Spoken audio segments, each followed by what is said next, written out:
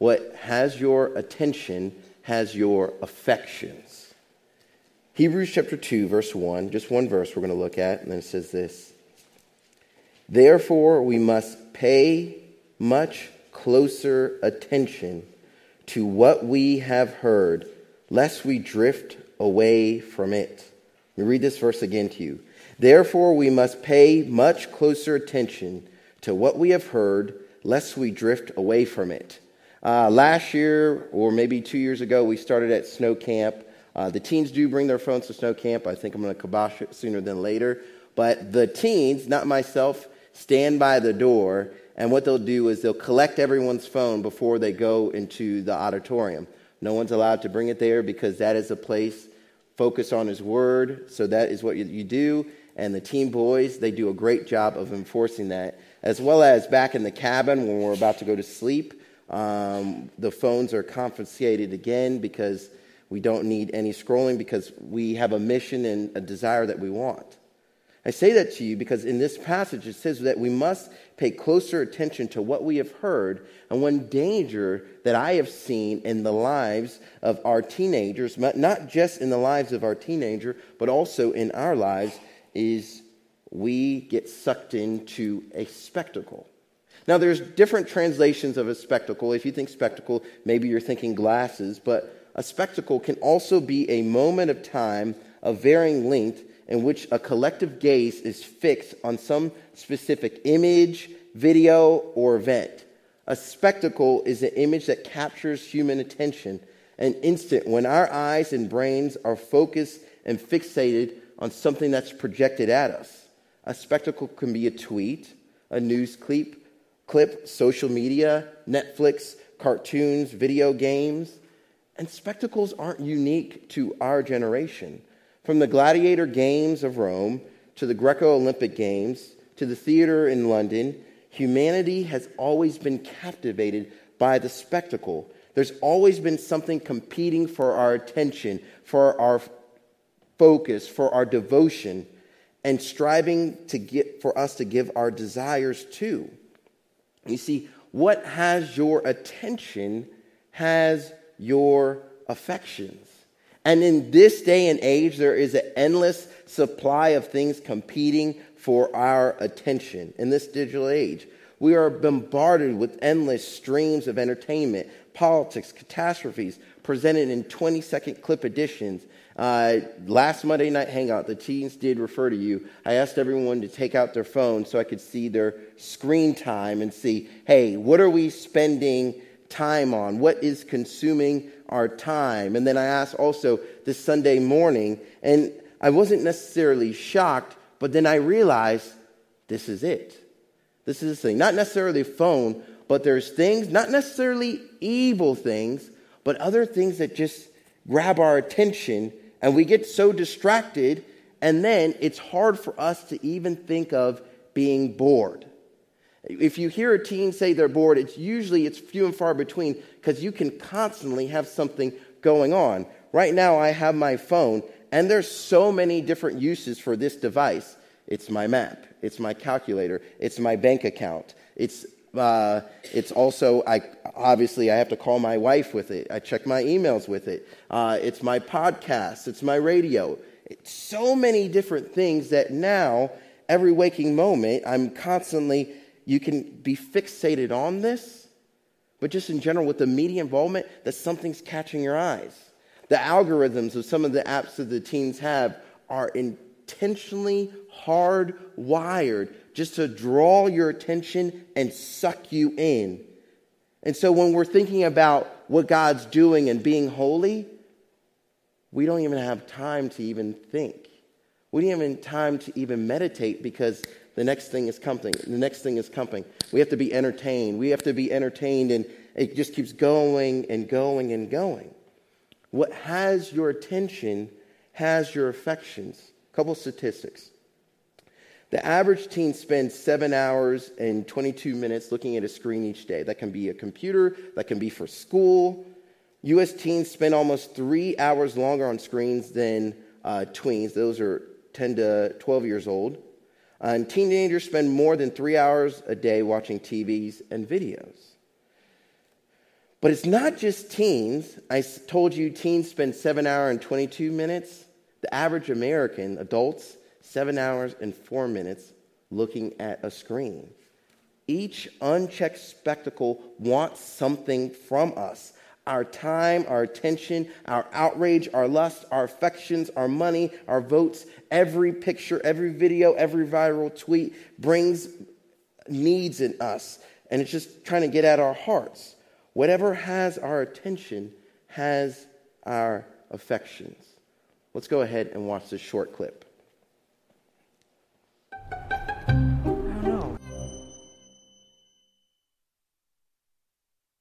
Unchecked spectacles can distract our souls from God. It's those little small hits with digital media, the memes, the videos, the pop-ups. It just chokes out the word because our attention is so driven and fixated on different things. And I've told the teens over and over, it's not necessarily evil things that you're looking at. It's not anything that's necessarily harmful in nature. It's just that you are distracted and always bombarded by the next spectacle, the next thing that's trying to draw your attention and your devotion and your passion, so you're distracted from God. Unchecked spectacles can close off your communion with God. We become so unfocused in life that we just are so distant from the Lord. We fail to pray. We fail to listen to His word, and we get distant. Unchecked spectacles also can mute the urgency of the word. Affectional drift, heart drift away from Christ. What I've seen happen in the lives of our teens as I've worked with them over the last 7 years is it's not necessarily this big major sin, but it's just slowly ticking away as time goes. Slowly distracted, slowly distancing themselves. Because whatever has your attention has your affection. You see, we need to understand, church family, that we can be fixated on the next thing, the next image, and we can distance ourselves from the Lord. As this passage has told us, we must pay much closer attention to what we have heard, lest we drift away. In this passage, what it's talking is about the gospel of Jesus Christ was presented. And before that, it's talking about how Jesus is greater than the angels. And they must pay closer attention to it because they can drift away. And this drifting away isn't just, they're not talking about Jesus or reading the Bible. It's apostasy. It's rejection of God and where He's at. And I think how Satan operates in our world is just getting you distracted, getting you just to take your focus off it. And it's kind of numbing you into a spiritual death when you don't realize it. What has your attention has your affections. And what I want to do at this time is I want to invite Lance and Erica Walker up here because they've gone through in their lives where they did what our teens have done, and more so, where they did a digital detox. And that's what I'm going to challenge you all as a church family to do. Taking time to distance yourself away from media, from the constant pings and clicks and videos and even news, whatever it may be, but focusing on the Lord. I'll give you all permission to laugh at me as I talk because I'm going to start off by embarrassing myself and being a little open here. So I've deleted all the evidence, but about 7 years ago, I had my own fitness Instagram, and it was really just comprised of photos of me flexing in the mirror. So I know God has brought me a long way since then. I had 2 Instagram accounts, my personal one and my fitness one, and then I had Facebook and Snapchat, and that made up most of my social media. So back when the gym was an idol in my life, I lived every day motivated by comparing myself to others. And my feed was full of fitness influencers, and I was hyper-focused on body image. I would take various selfies, putting them side by side, showing the growth in my muscles over time. And then I would post them for affirmation and looking to others to determine my worth. the more likes and comments I got, the better I felt about myself. This really did consume my mind with body image, and what I was seeing and posting online heavily influenced my thoughts and my emotions. Even aside from fitness, I would compare myself in every other way. I didn't realize it at the time, but my life revolved around taking the perfect picture to post. This determined where I would go, what I would wear, my hair, my makeup. I wanted to look the best that I could, doing the most fun things, living a great, beautiful life. So when Lance and I started dating, he came up with the idea to do like a social media fast. I was not too excited, but I wanted to be a supportive girlfriend. So I agreed to logging off of social media, just for a little while. We haven't gone back since. And I'll admit, so when we started, for a couple weeks, I didn't know what to do with myself. It was really hard. I essentially went through a withdrawal. I was really addicted to it. Then I started to see some positives. Thinking back to college, I really had a debilitating struggle with depression, which is just a whole other topic. And God had to work in so many ways in my life to overcome this, but I really think a big thing that helped was just less focus on myself through social media. And I also wasn't seeing every weekend my friends posting about their plans, which were so much more exciting than mine, and how they led more interesting, fun lives than me. This is how I felt. But the timeline of these events were happening a couple years after I got saved. And it helped my spiritual walk immensely to stop seeing, the nonsense that my non-believers were like my unbelieving friends were posting.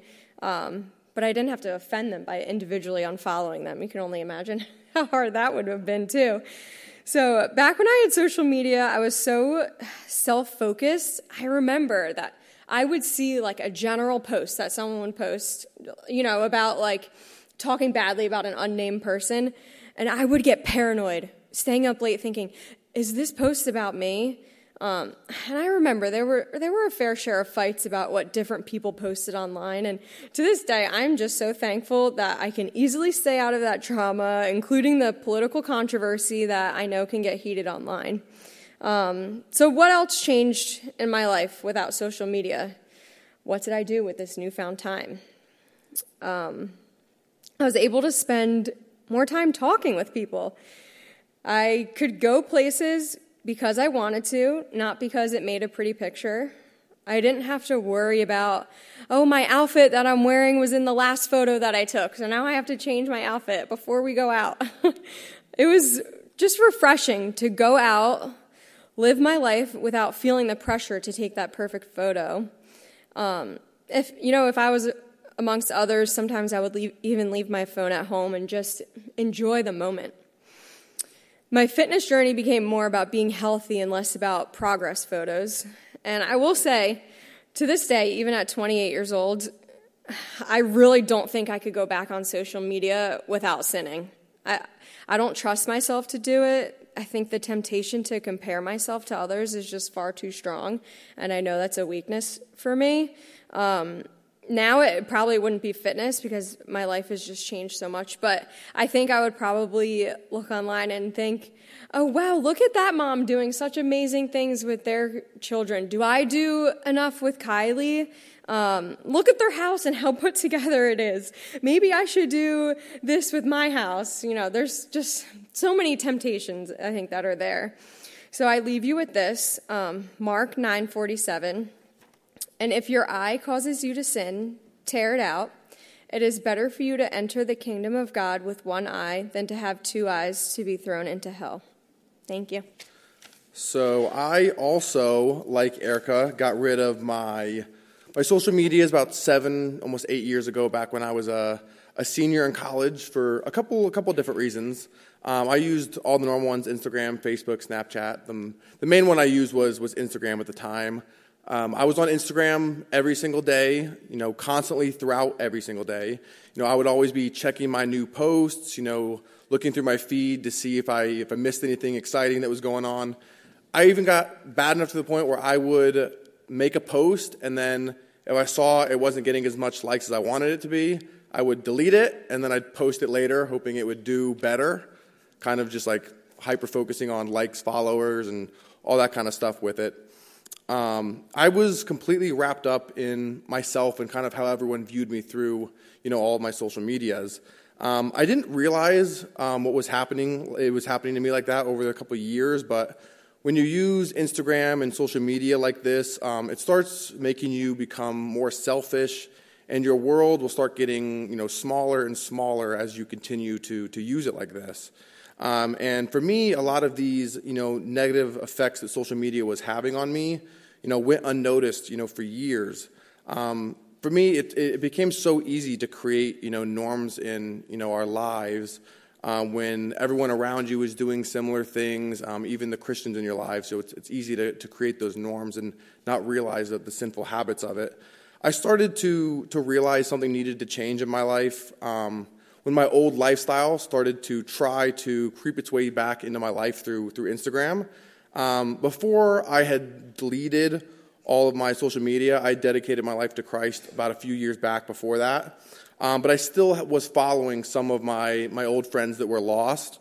And sometimes I would often see some of their posts, of parties and the hangouts they were going to. And seeing all of that sometimes would tempt me to miss my old lifestyle.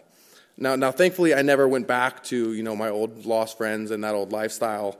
But constantly seeing these posts online would instill, FOMO, and I would start thinking that my life had become boring, and, I was just kind of sitting at home while everyone else was going out and doing all this stuff. But after having, so much issues with social media for so long, I finally decided to get rid of all my social media for a while and see if I'd be better off without it for a little bit. And as Erica said earlier, I roped her into it with me. We did it together so that I wouldn't be, doing it alone, and so that we could be growing in God and our walk with Him together as we did it. The first week or two without any social media was hard. I started to realize just how much time I was spending on there, scrolling. Just normal activities for me started to become hard, just like walking to class, taking the shuttles around campus. I was like, wow, I am always scrolling on Instagram when I'm doing anything, because every time I get in the bus or sit down, I instantly look down and I'm like, oh, I can't do anything.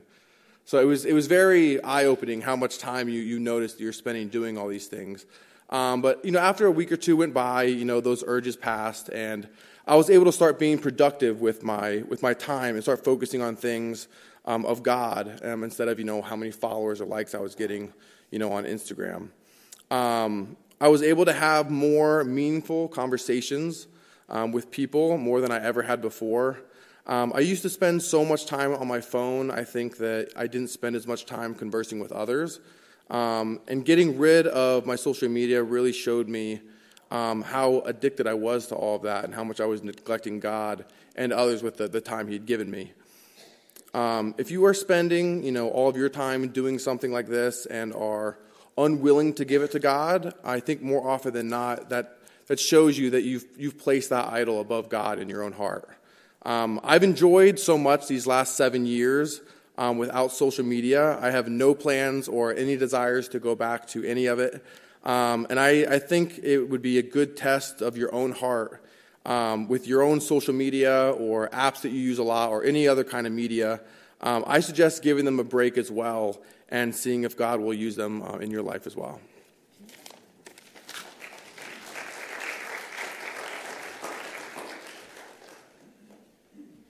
Thank you all very much for that pointed application in social media. But I hope you all heard it's any type of thing that's controlling your heart. Here's the thing that can happen when we're talking about that, in particular social media.